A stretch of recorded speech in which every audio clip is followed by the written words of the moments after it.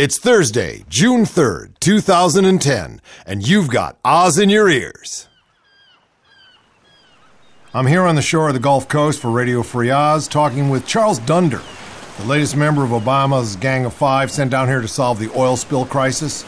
You've just arrived, haven't you, Charles? Yes, I replaced Professor Katz, the astrophysicist, when it was revealed that he was a virulent homophobe and a climate change denier. Oh, I'm sorry to hear that. So what do you add to the team then? Well, I run the Petro Nutritional Institute back at Solid State University. I'm down here investigating a sustainable solution to the massive loss of fish and shellfish that's going on right here at our feet as we speak.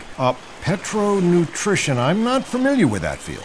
Oh, well, it's relatively new. It didn't take off until we got the whole petrophilic nano-cloning process down. Excuse me? Well, sorry, Mr. Oz. Simply put, given the right starter genes, chain-ganged polymers, and robust steroids, we can create a host of creatures that not only survive in oil-saturated water, but, well, they really thrive on it. Oh, is that one of them? That thing you're holding in your hand looks vaguely like a shrimp. Yes, exactly. We call it the slick shrimp, and yes, it does thrive in oil-polluted wetlands just like these. Now, you throw 1 million slick shrimp scat. That's what the little fellas are called when they come out of the test tube, no bigger than a poppy seed. And a month later, well, they're as big as Buster here, ready to be flavored and sent off to market. You want to try one? Okay. Well, it's a little chewy. Oh, that's the polymer filling. How does it taste? Tastes like pork. Yeah. Pork-flavored slick shrimp. One of my favorites. It's Pan-Asian. Let me have it back. Yeah, okay. Oh, now you see. Watch this. I just dip it in the degreaser and watch as it springs back to life. You could rub a little of this on it. All right, here you are again. Now give it a try. Now, that tastes like Jumbo Bayou Scampi, the real thing. Oh, well, they're all the real thing. Well, and that should go over real good with the green crowd. I mean, you can re-eat them up to 12 times, we believe, before the steroid skeleton breaks down, and, well, they just turn to mush. It's a reasonable short-term solution, Charles, but I can't wait for the real shrimp to return. Return? Well, Uncle Pete, that hole in the ocean floor is spewing some 200,000 gallons of oil a day. Your great-grandchildren will be waiting for these little shrimp to return. Now let's get real. I've got this oil-happy catfish here. You only have to put a match to it, like this. Ooh. See? He's sautéed and ready to serve. This is Peter Bergman for Radio Free Oz in the Gulf, and I want to go home. You can never go home. David, it was really hard on me with the Charles Dunder interview, going down there to the Gulf and seeing all that devastation. It still haunts me. Bad on the boots, too. Tough on the boots. Should never have worn my retro Beetle boots. I left them there in a sense. Yes, I bet you did. Well, I had to stop. Before I came into the studio this afternoon, I had to stop and listen to the headlines. Of course you have to. It was, there was the very calm voice of NPR, usually someone with a very hard-to-remember name, and they'll tell you about what's going on, and then they cut away to the exciting thing down in the Gulf. Well, it was none of that. No? I was like no news, and like it's still leaking, and I mean, it's been a month, and well, here's help. Here's the difference. Somebody wrote me, a fan wrote a letter saying, I love your show very much, et cetera, but sometimes it's hard to listen to because it's too dire. Okay. Well, I'll draw back from the brink here. And I came back and said, not dire. We think it's urgent. See? And so if you want to hear great radio that's not dire and really nor urgent, listen to NPR. Good people, good friends of ours. But here, look, Dave, there's plenty of news. There's plenty about the Gulf. None of it's good news, but it's real news. It's in the White House. It's in BP. It's in committee. It's all over the place. How could you possibly miss it? We're doing BP, and this is coming out of Politico. Hopes for the latest effort to stop the oil leak in New Mexico, as we all know, were crushed when BP announced that the high-stakes Top Kill operation failed and officials will try another option. Top Kill, Top Gun. They should have flown in Tom Cruise. President Barack Obama responded to the news by calling the continued leaking of oil into the Gulf enraging as it is heartbreaking. What's heartbreaking to me is how little soul-searching we're doing as a gas-guzzling culture. I mean, the enraged president, the soul-searching president, doesn't get up and say, look, folks, there's going to be more of this, no matter how much we regulate it, no matter how much we keep an eye on it, as long as we are consuming 25% of the world's resources as 5% of the world's population. It doesn't balance. There's something wrong between the equals mark. So, this is the president speaking. As I said recently, every day that this leak continues is an assault on the people of the Gulf Coast region, their livelihoods, and the natural bounty that belongs to us all. Okay? With Top Kill declared a failure, Obama said the Coast Guard has now directed BP to cut the riser pipe on the offshore drilling rig and fit a containment structure over the leak a mile beneath the Gulf. It's a risky procedure never attempted at such depth. Heard that time and time again since we first hopped on this the first day it happened. Well, it's a real good idea, but it's kind of risky and we've never attempted it at this depth. And of course, every one of them has failed. So the approach is not without risk, Obama warned. That's why it was not activated until other methods had been exhausted. It will be difficult and will take several days. Several days equals how many hundreds of thousands of gallons of crude oil dumped into the Gulf?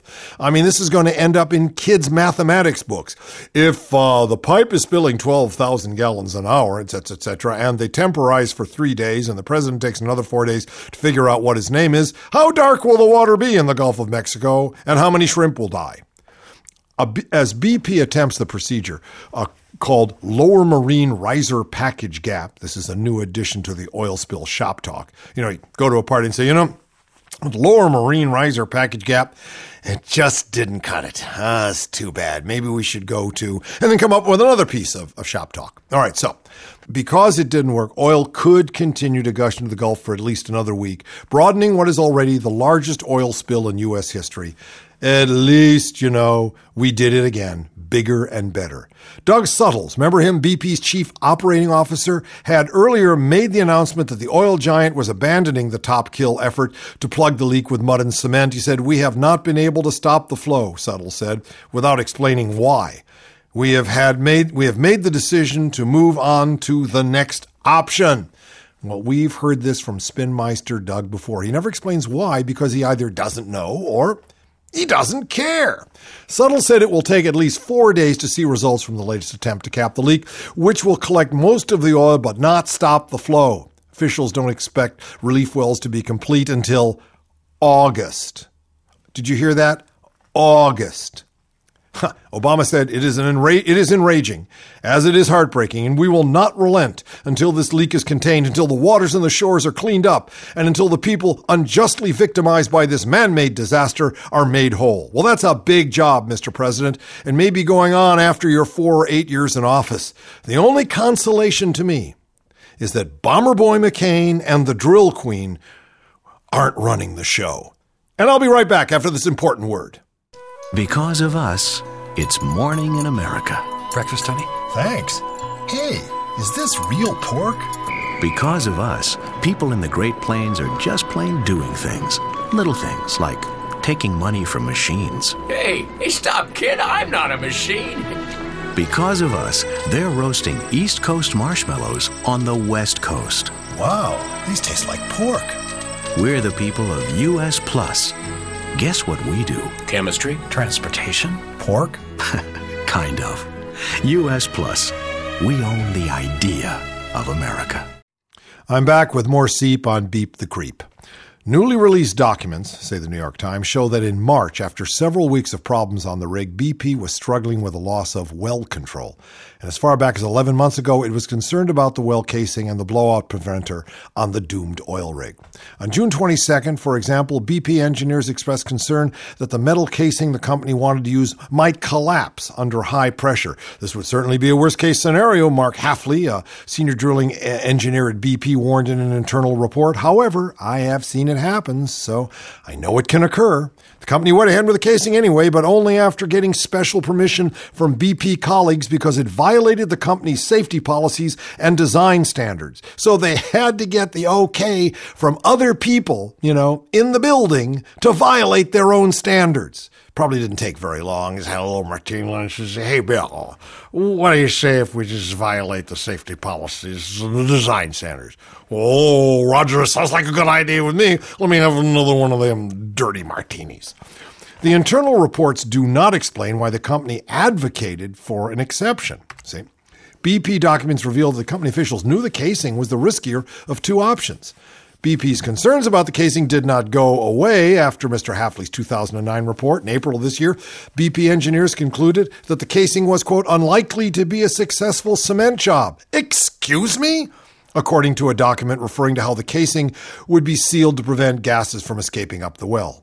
In addition to focusing on the casing, investigators are also focusing on the blowout preventer, a fail-safe device that was supposed to slice through a drill pipe in a last-ditch effort to close off the well when the disaster struck. The blowout preventer did not work, which is one of the reasons oil has continued to spill into the Gulf, though the reason it failed remains unclear. The most important thing at a time like this is to stop everything and get the operation under control, said Greg McCormick, director of the Petroleum Extension Service at the University of Texas. He added that he was surprised that regulators and company officials did not commence a review of whether drilling should continue after the well was brought under control. In April, the month the rig exploded, workers encountered obstructions in the well. Most of the problems were conveyed to federal regulators, according to federal records. In the documents, company officials apologized to federal regulators for not having mentioned the type of casing that they were using earlier, adding that they had inadvertently failed to include it. Now, that's an apology for you. In the permit request, they did not disclose BP's own internal concerns about the design of the casing. Less than 10 minutes after the request was submitted, federal regulators approved the permit. 10 minutes. Who says the United States government is an unworkable, gigantic, can't get it done bureaucracy? Just talk to BP.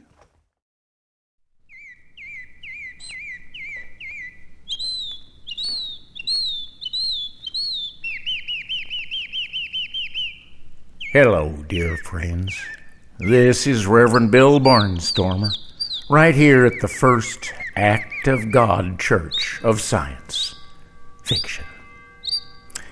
Now, what about the oil spill, dear friends? Well, my text today is from the book of Deep Water, where it's been written, "We will make this right." Now, that's something to have faith in.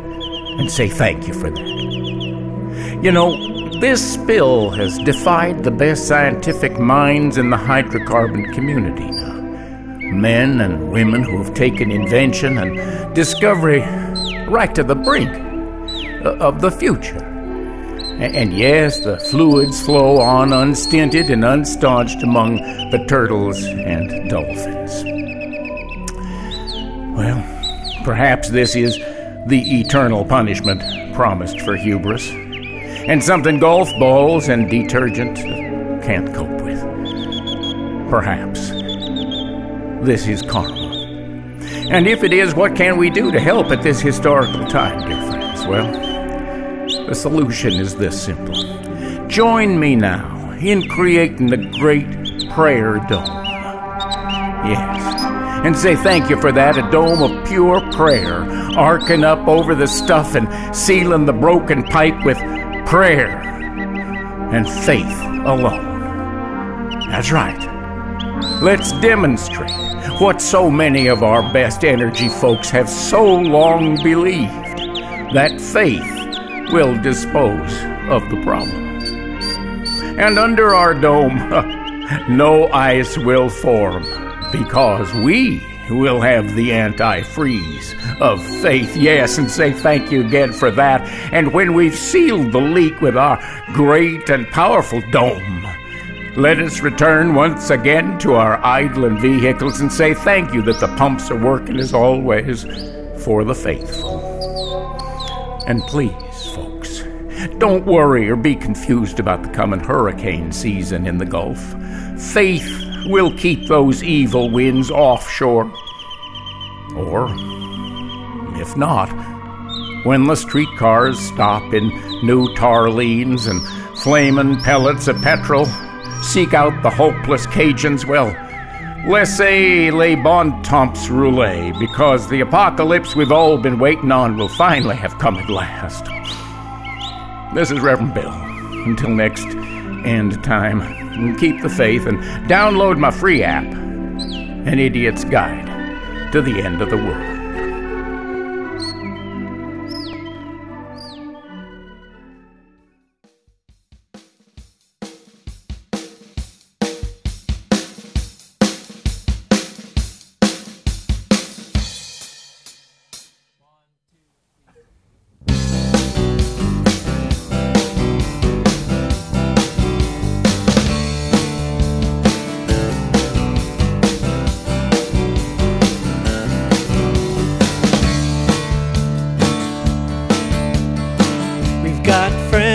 Riding the rails tonight.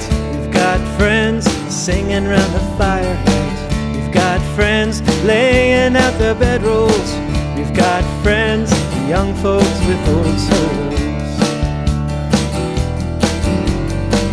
And we know the pain of doing nothing. Hit the road, there must be something better than living and dying in total isolation. The river runs in every kind of weather. Ramble on, or ramble right.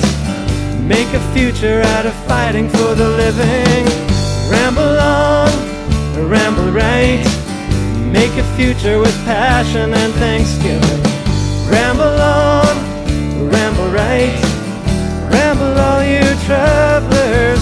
Ramble on.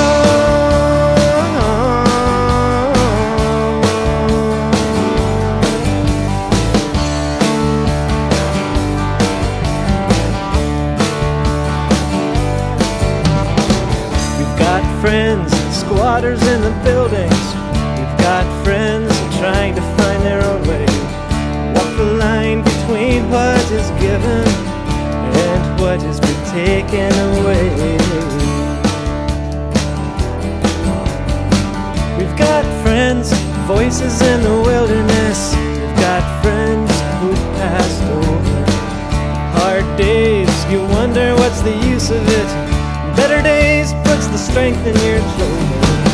Ramble on, ramble right. Make a future out of fighting for the living. Ramble on, ramble right.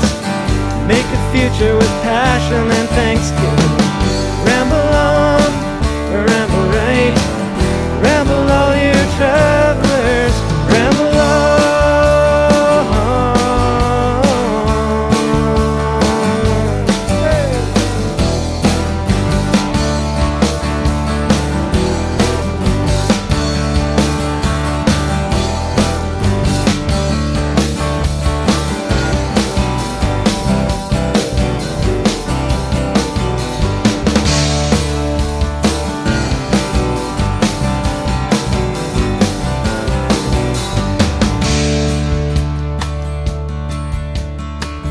Hanging out by the Illinois River, skipping stones, watching the fall come. On the river edge she's frailing on her banjo. Hills are lost in the rain and the bright sun. I've rarely had such a simpleton moment, living for the days that come around. She plays liberty to the river, water singing with the banjo sound. Ramble on, ramble right. Make a future out of fighting for the living.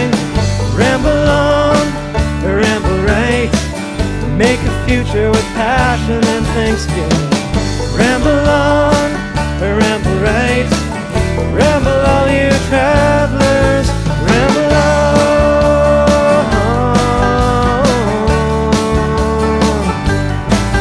Ramble on.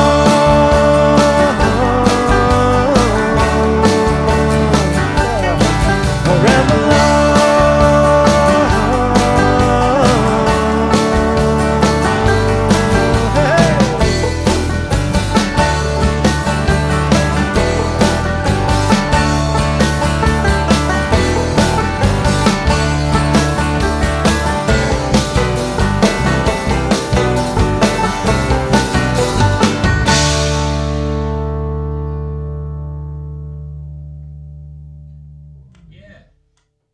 If you've been wondering what brought the GOP, or as I like to call them, the NOP, because all they know how to say is no, how they've come to their present state, I'm going to read to you from an article by Joseph Weisberg in Slate, which I think pretty well lays it out.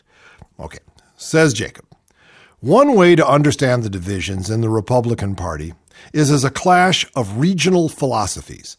Northeastern conservatism is moderate, accepts the modern welfare state, and dislikes mixing religion and politics. Of course, except for the wacko teabaggers who have taken the Republican Party over in Maine. Then there's Western conservatism. It's hawkish, hates government, and embraces individual freedom. Southern conservatism is populist, draws on evangelical Christianity, and plays upon racial resentments. The big drama of the GOP over the past several decades has been the Northeastern view giving way to the Southern one, and too bad for that. To see this transformation in a single family witnessed the shift from George H.W. Bush to George W. Bush. It's true. Papa Bush went to Yale, lived in Maine, did not dislike the general welfare state. He was perfectly okay with it. But his son is kind of a combination of both the Western hawk and the Southern Ayatollah. So, yeah. Since the second Bush left the White House, something different appears to be happening in Republican land. It's basically a shift away from the Southern-style conservatism to a more Western variety. We see this in the figures who have dominated the GOP since Barack Obama's election 19 months ago. They are Dick Cheney, Sarah Palin, Glenn Beck, and Rand Paul. My, what a gang of four.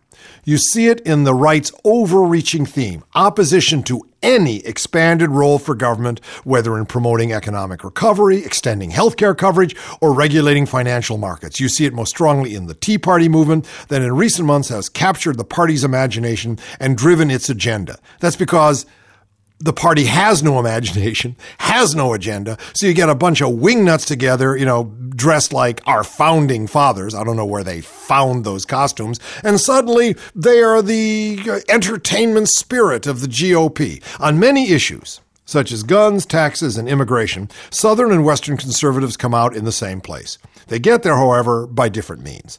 The fundamental distinction is between a politics based on social and cultural issues, which is basically the South, and one based on economics.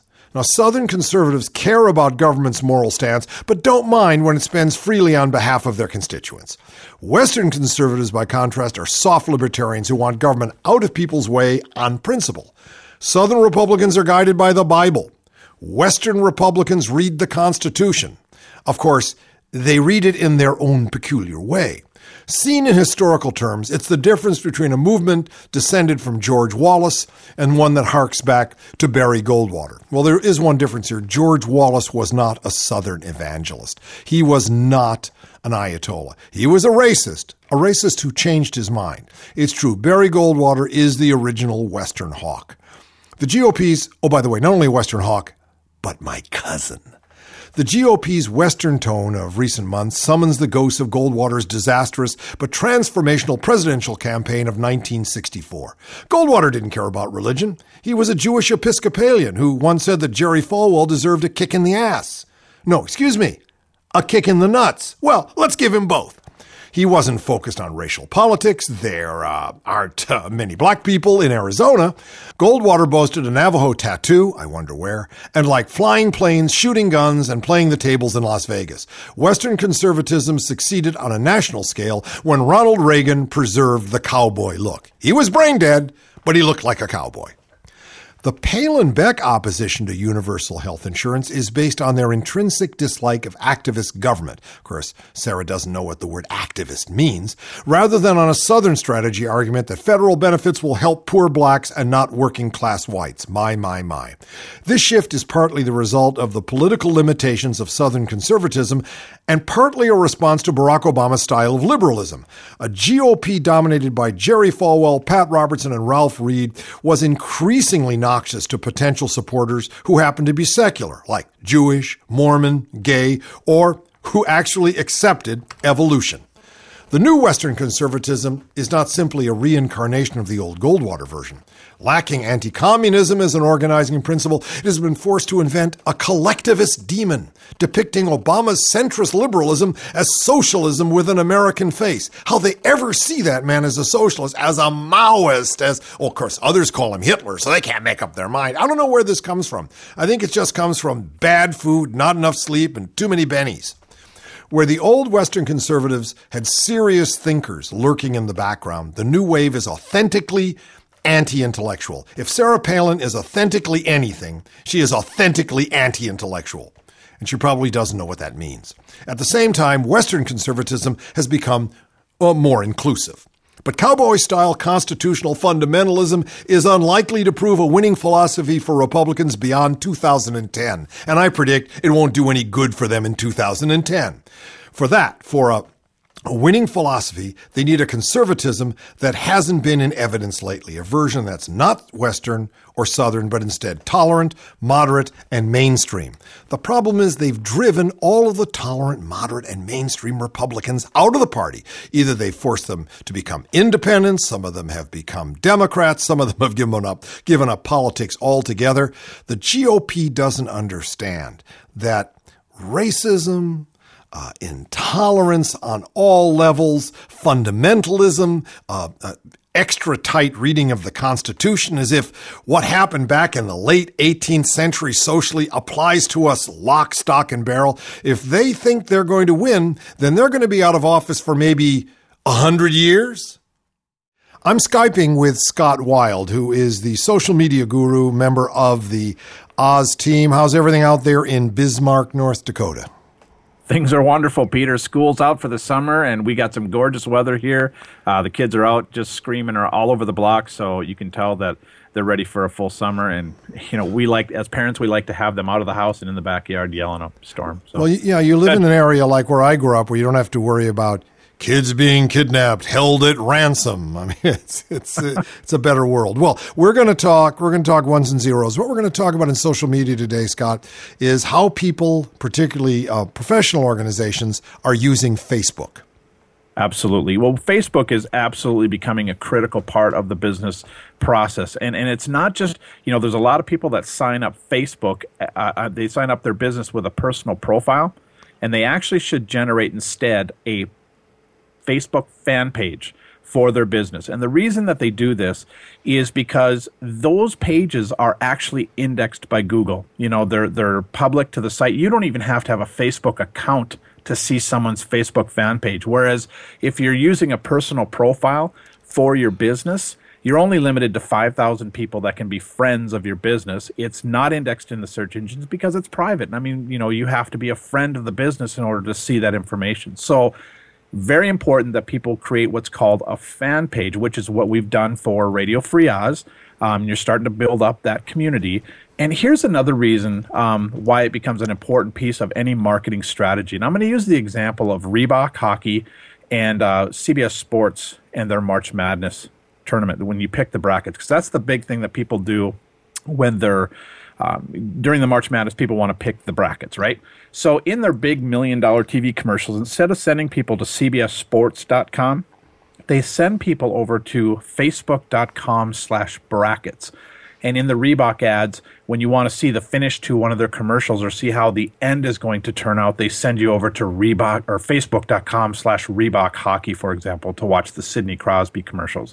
The reason they do this is because when people interact with that Facebook page and I either click the like button or I make a comment, that now shows up on the homepage of everyone who is a personal friend of mine in Facebook. So right now I've got almost 1,500 people as friends. So when I like the Radio Free Oz website, or if I like the CBS Sports brackets, it posts that on my profile, which also shows up in the homepage feed for all of my friends, 1,400 plus people. Now, when you think about it, if CBS Sports or Reebok would have sent me to their website to watch that video, how many people would have known that I actually watched that video or interacted with their Facebook brackets, right? Nope, hardly anybody. Maybe some people crunching some numbers at CBS. I mean, but right. not. The WebGeek at the end of the month is going to check the web metrics and know that this IP address came in for this amount of time on this date. But this is the reason that Facebook, it holds true to the social media philosophy that it's the largest referral network in history. And when people, my friends, can personally see what I'm doing, that might entice them to want to play the brackets as well and create a little competition. So you got this opportunity for things to go viral. And that's really where the power of Facebook is. And we're going to use the same philosophy in the Radio Free Oz. We're going to actually serve up some content that's only available through the Facebook account in order to drive people there. We're going to have contests for what you call game-used equipment, signed paraphernalia. What I also call snot rag in a bag. You blow your nose, sign my name to it, and put it in a bag. Somebody wants it, or at least we can give it away as a prize. That's exactly right. Well, so it's going to let them interact with the show in a whole new way, and also see others out there that are friends or potential friends, and even share the information a little more easily. So that's really the power of Facebook. Well, you showed the power when we're Radio Free Oz is now in the top 10 on Podcast Alley, which is a service that it has 80,000 different podcast services available. It has like 500,000 podcasts on the site. And the way that you rise in their ranking is by voting. And I had been encouraging people on the Facebook page to vote. And you said, wait a minute, you wrote a script. So there was a hot link on Facebook that went right to Radio Free Oz, which you can find on the Radio Free Oz Facebook page. You go there and you can immediately vote for us. And we went from being, somewhere, we're now number 10. We went from number 19 to number 10 within an hour. Yeah, so it really does work. Okay, next time we talk with you, we're going to talk Twitter, Scott. Right on. Okay? Talk to you soon. Thanks. Dave, there's nothing weirder in the world than China.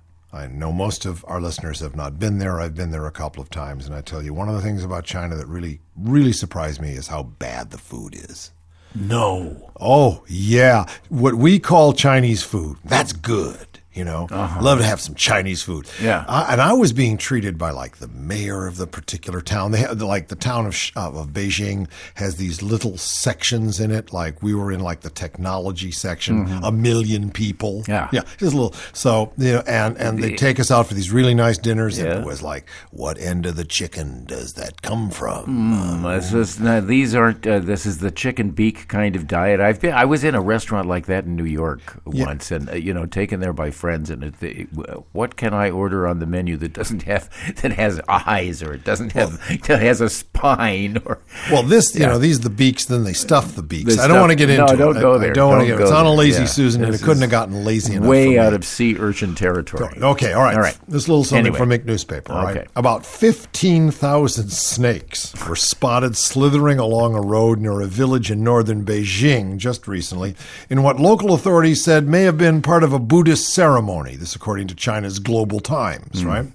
The Huairou District Bureau of Landscape and Forestry, and I'm trying to be as Chinese as possible there. I think it was atonal rather than probably tonal, means but go carrot head premier, and we're never going to get this on the web out there. All right, so that Bureau of Landscape and Forestry was quick to assure locals that the rambling reptiles had nothing to do with the weather. I don't know what. Nothing to do with the weather. That must was have the guy who was out there counting 15,065, 15,001, 15,000. Has nothing to do with the weather. It's good. Weather's good out here. It's snake territory. It's okay. The thing that gets me is that 15,003. Why does it reassure the populace when they see 15,000 snakes crossing the road that it's not about the weather? Well, because obviously they could be falling out of the sky, which would be really weird. Raining cats and snakes. Yeah, I'm sure that you don't want to have crawling across the road. You want to make sure they didn't just appear there, And the Seismological Office stressed that it did not signal an impending earthquake. Now, in this country, 15,000 snakes crossing the road doesn't mean an earthquake either. It means that you have been taking the wrong hallucinogen. Good Lord. Okay. Don't believe the rumors and stop spreading them, the Forestry Bureau said. So, they've got those signs, T-shirts they've got for those printed up in China. They've had it for years. Yang Fuwu, that's his name, Yang Fuwu, from the Beijing Wildlife Rescue and Rehabilitation Center said traffic was even stopped for a while to minimize the number of snakes crushed by passing vehicles. How thoughtful of them. Well, I should think so. Besides, they'd be slipping off the road, Slipping and a sliding. Look out, we're coming into snake territory. Unless you've got snake brakes. Now, that's another thing altogether. That's a Chinese thing. I don't want to get into it. Most of the weather was wrong. It wasn't earthquake season. You put on snake chains. You put on your snake chains, which is, I think, Ouroboros. Those are the snakes eating their own tail. And there you go. Right. All right. About 10 foam boxes and bamboo sticks were also found nearby, indicating, at least to the Chinese, that the snakes had been released, the newspaper says. Right. Well, I see why they're calling it 15,000 of them. That is quite a Buddhist ceremony. Sure, that's a ceremony where animals are released into the wild, and it's beneficial and a good thing to do. However, they usually pick crickets. Yeah, and usually they don't do it so that they're going to invade a village and cause everybody to think the weather's bad or that there's an earthquake. It's rare to see such a mass release, I'm quoting. Mm-hmm. It might be a Buddhist ceremony, Yang said. Such campaigns should be encouraged, but it's irrational to release so many at the same place at one time. What does he mean such campaigns should be encouraged? Is it political? Is it a statement? Has it got something to do with Mao Zedong and the Long March? What is it? Maybe it's somewhere in the Little Red Book. I don't know, one of those Tang Dynasty poems. Yes. Snakes on the road. It is heaven. They are the people. I will join them. The snakes are many. We are few. Evening, I drink and go home. There's a man named David Goldman who writes a column for the Asia Times under the pseudonym of Spengler. Spengler was I think it was the German historian who basically came out with a very remarkable book called The Decline of the West. I think it came out in the early 20th century and basically said, we're on the way out. Anyway, he's very interested in the relationship between the Western world and the Muslim world. And here he's talking about one, as far as he's concerned, irreconcilable contradiction. More than the Quran's sanction of wife-beating, the legal ground on which the Quran sanctions it reveals an impassable gulf between Islamic and Western law. The sovereign grants inalienable rights to every individual in Western society, of which protection from violence is foremost. Every individual stands in direct relation to the state, which wields a monopoly of violence.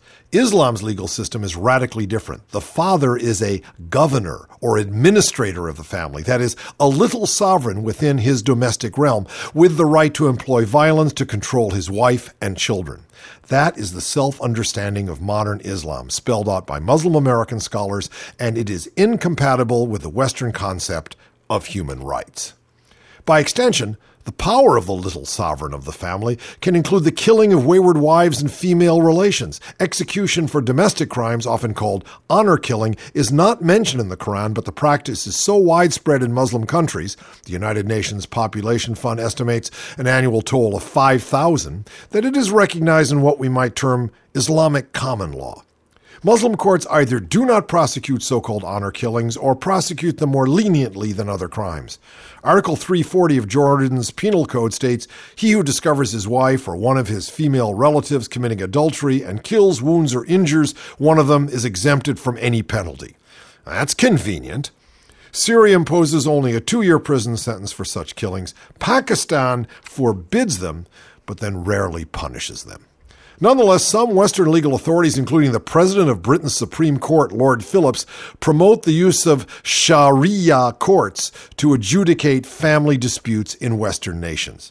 Dr. Rowan Williams, the Archbishop of Canterbury, drew a storm of criticism in 2008 when he proposed that Sharia courts could hear domestic cases among Muslims in the United Kingdom. I don't get the Brits. sometimes. I don't see how they can be so cockamamie, so foul and muddle-headed about this. Is it empire guilt? Are they trying to expiate the sins of 300 or 400 years of subordination of foreign peoples? Are they just drinking, bad beer or eating cold food? This is just silly thinking. Punishments, this is now talking about Dr. Ron Williams. Punishments, he stipulated, should be drawn from the laws of England and Wales. Stoning, whipping, and amputating hands were out of the question. He did not mention spanking, a telling omission, for Islamic authorities explicitly allow husbands to inflict limited corporal punishment on their wives. What's limited corporal punishment? That means he didn't kill her. It's cool. A number of putatively pro-family legal scholars in the United States argue that Sharia should be applied to American family law. This is monstrous. Not since German jurists endorsed Adolf Hitler's race laws during the 1930s have legal theorists in the West betrayed their principles so egregiously. I can find no record of a recognized Muslim authority repudiating wife-beating. Tariq Ramadan, the Swiss Muslim scholar who purports to offer a westernized version of Islam, notoriously defended wife-beating in a 2008 televised debate with then-French Interior Minister Nicolas Sarkozy. Here's what he says. The traditional society is organically incompatible with the first principle of law in modern liberal democracy, namely that the state wields the monopoly of violence. Sharia, in principle, cannot be adapted to the laws of the modern democratic states, for it is founded on the deeply ingrained notion that the family is the state in miniature, and that the head of the family may employ violent compulsion just as does the state. From the vantage point of Western family law, wife-beating is an atrocity, even in the case that a devoted Muslim wife were to accept being beaten. Family courts in the West would intervene to separate a wife-beater from his family in the interests of the children. The president of the North American Council for Muslim Women, Sharifa Al-Khabtib, estimated in 1998 that physical violence occurred in about 10% of Muslim marriages in the United States. She says the rates of verbal and emotional abuse may be as high as 50% based upon international studies and preliminary research in the United States. In Islam, the family father has the ability to be a petty tyrant in his own home. That may explain the great mystery of modern Islam, namely, why nearly 1.5 billion human beings have failed over 8 centuries to produce scientific or cultural figures whose names are world recognizable. Even in Joseph Stalin's Russia, individuals could find refuge in their families and in creative pursuits not discouraged by the state. For example, pure science and classical music. Islam can make the family itself an oppressive institution.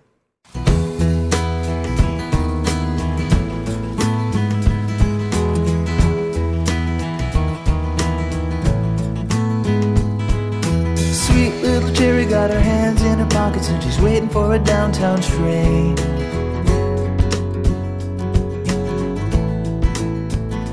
Yeah, in the high-heeled boots with the straps hung low and her head hanging down in shame.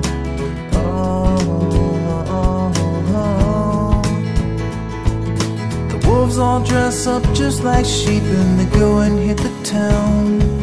And Cherry never sees them, but they're hanging all around.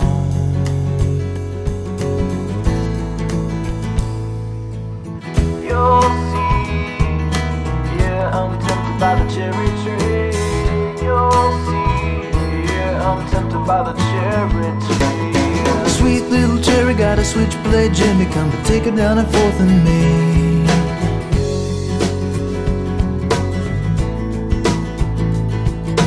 Mind in a haze of the better days before her body was an ad campaign.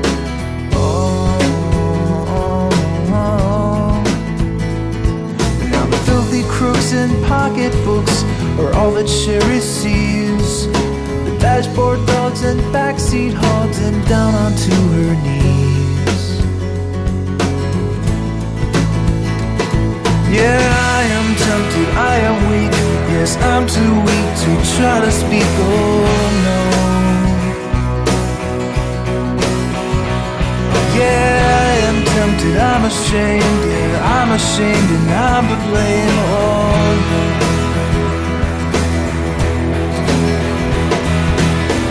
You'll see, yeah, I'm tempted by the cherry tree. You'll see, yeah, I'm tempted by the cherry.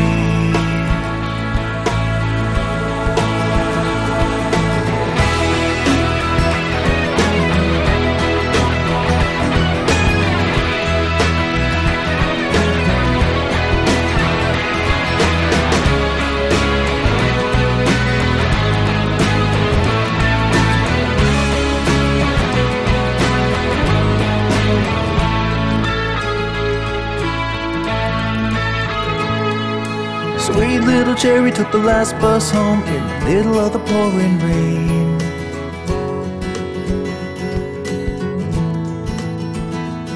She saw the bad boys sleeping and the good girls weeping through the fog on the window panes. Oh,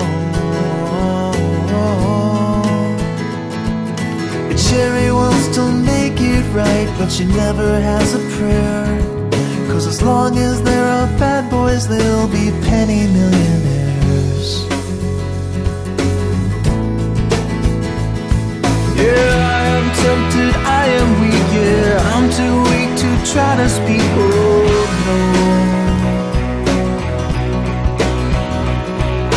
I am tempted, I'm ashamed, yeah, I'm ashamed and I'm to blame, oh no.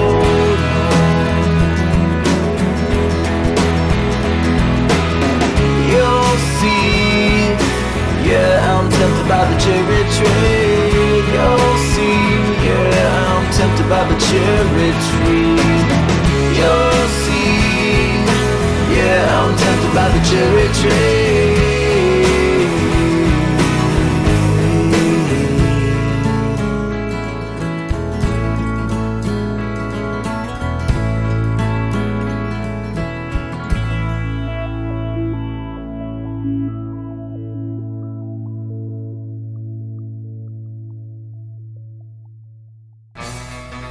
It takes a village to raise the dead. I'm Lord Eddie Beaverbrook, owner and chief insomniac at Unconscious Village. And it's the last day of our last day sale. So read 'em the gospel slick. Thanks, boss. Hey, put yourself down under this. It's a horn dog of Babylon, struggle snuff, smother set, and sulfur slack claw. You'd prophesize a price at $1,000, but read my forehead. $666.66. Rise now, for I come to your bedroom with my long rod to measure you for the last bed you'll ever need. Okay, Loach, we got 'em all. You tell 'em, little Eddie. I said it, Dad. I'm up to my gonads in Rapture Softs, Christian Slaters, Lamb of Gods, Downey Juniors, and Seven Sealies at Unconscious Village. I am asleep. You are. Well, Dave, you know, we talked about that guy Wrecker who was found taking a rent boy to Europe, and we get who's the guy that had methamphetamine and the homosexual massages, and it's just an endless stream of them. Not to mention the guys who used to head the state senate but are now in the state prison. I mean, and what's his name, Craig, who kept spreading his legs in the men's room of airports. Well, you know, there's some good news. Good news in the sense that we finally are presented with someone who has come out, understands what it meant to be a hypocrite, right? And what he's going to do now, not to necessarily repair what he's done, but to live an honest life, to live an open life. This is good news. It's very good news. He's a California legislator named Ray Ashburn, and he came out in March after years as operating as a family values Republican, and he's now speaking out in favor of gay rights. So he's not very popular, probably in certain Republican coffee clutches. All right. He spoke on the state Senate floor, it's California, recently about a bill that could affect gay marriage should it become legal in the state again. And he said, on a personal note, before I speak to the bill, I would not have been speaking on a measure dealing with sexual orientation ever prior to the events that have transpired in my life over the last 3 months. Well, what is it that transpired? He was arrested for drunken driving in March, and after a torrent of rumors that Ashburn, a staunch family values Republican who never voted in favor of gay rights, had been at a gay club before his arrest, when that was basically proved, he came out as a gay man. He said, I'm finding my way, he told a local news station after the vote for gay marriage. He said he voted against gay rights in the past in order to keep his sexuality under wraps. I'm not proud of it, he said. He even spoke out in favor of repealing Don't Ask, Don't Tell. I'm not proud of it, he said, but here he is. I mean, I like this guy. Yes, if that were made a kind of a general practice, if you could get, some time back from purgatory for, for coming out, well, I think it would benefit probably a larger class of Republicans and not to mention church fathers. It would square things with heaven pretty much. Don't you think? Yeah, it would but I think that everybody who came out and admitted that they were gay or admitted that they had paid for abortions in their past or any of those, devilish practices would be shunned so thoroughly by the GOP that it would only add to the ranks of the Democrats. Just one more step towards a one-party state. Coming to the end here, Dave, and I've just got to have some of that dang tang. Oh, these Tang, 7th century Tang poets, they are matured in the bottle, so to speak. This is Tu Fu, Meandering River. Every fallen petal diminishes spring. So the wind showers down 1,000 just to make me sad. I'll keep my eyes on the ones that remain and have some wine, whether it's good for me or not. Kingfishers nest in the ruins by the river. A stone unicorn lies on its side in the park. Nature says, enjoy yourself and don't waste time. Why worry then about things like rank and office? Daily after court, I take my clothes to the pawn shop. Every night I come back from the river bank, drunk. I have an unpaid bill in every tavern. Well, who lives to be 70 anyway? Butterflies deep in the flowers, dragonflies flicking the river's surface. Let them all go on. Time and the wind and the light. Since we're told not to defy them, let's enjoy them while we can. That's Radio Free Oz here. The Oz team that makes it possible. Your co-host David Osmond, John Cumming, our ones and zeros guru, Phil Fountain. Oh, he makes it all so pretty. Tom Gedwillow is our webmaster. Chaz Glass has joined the team. He's doing the financials. Dave Maloney is our superb audio engineer. Bill McIntyre produces the whole thing. And Scott Wild, great Scott, he's our social media guru. Catch you on the next side.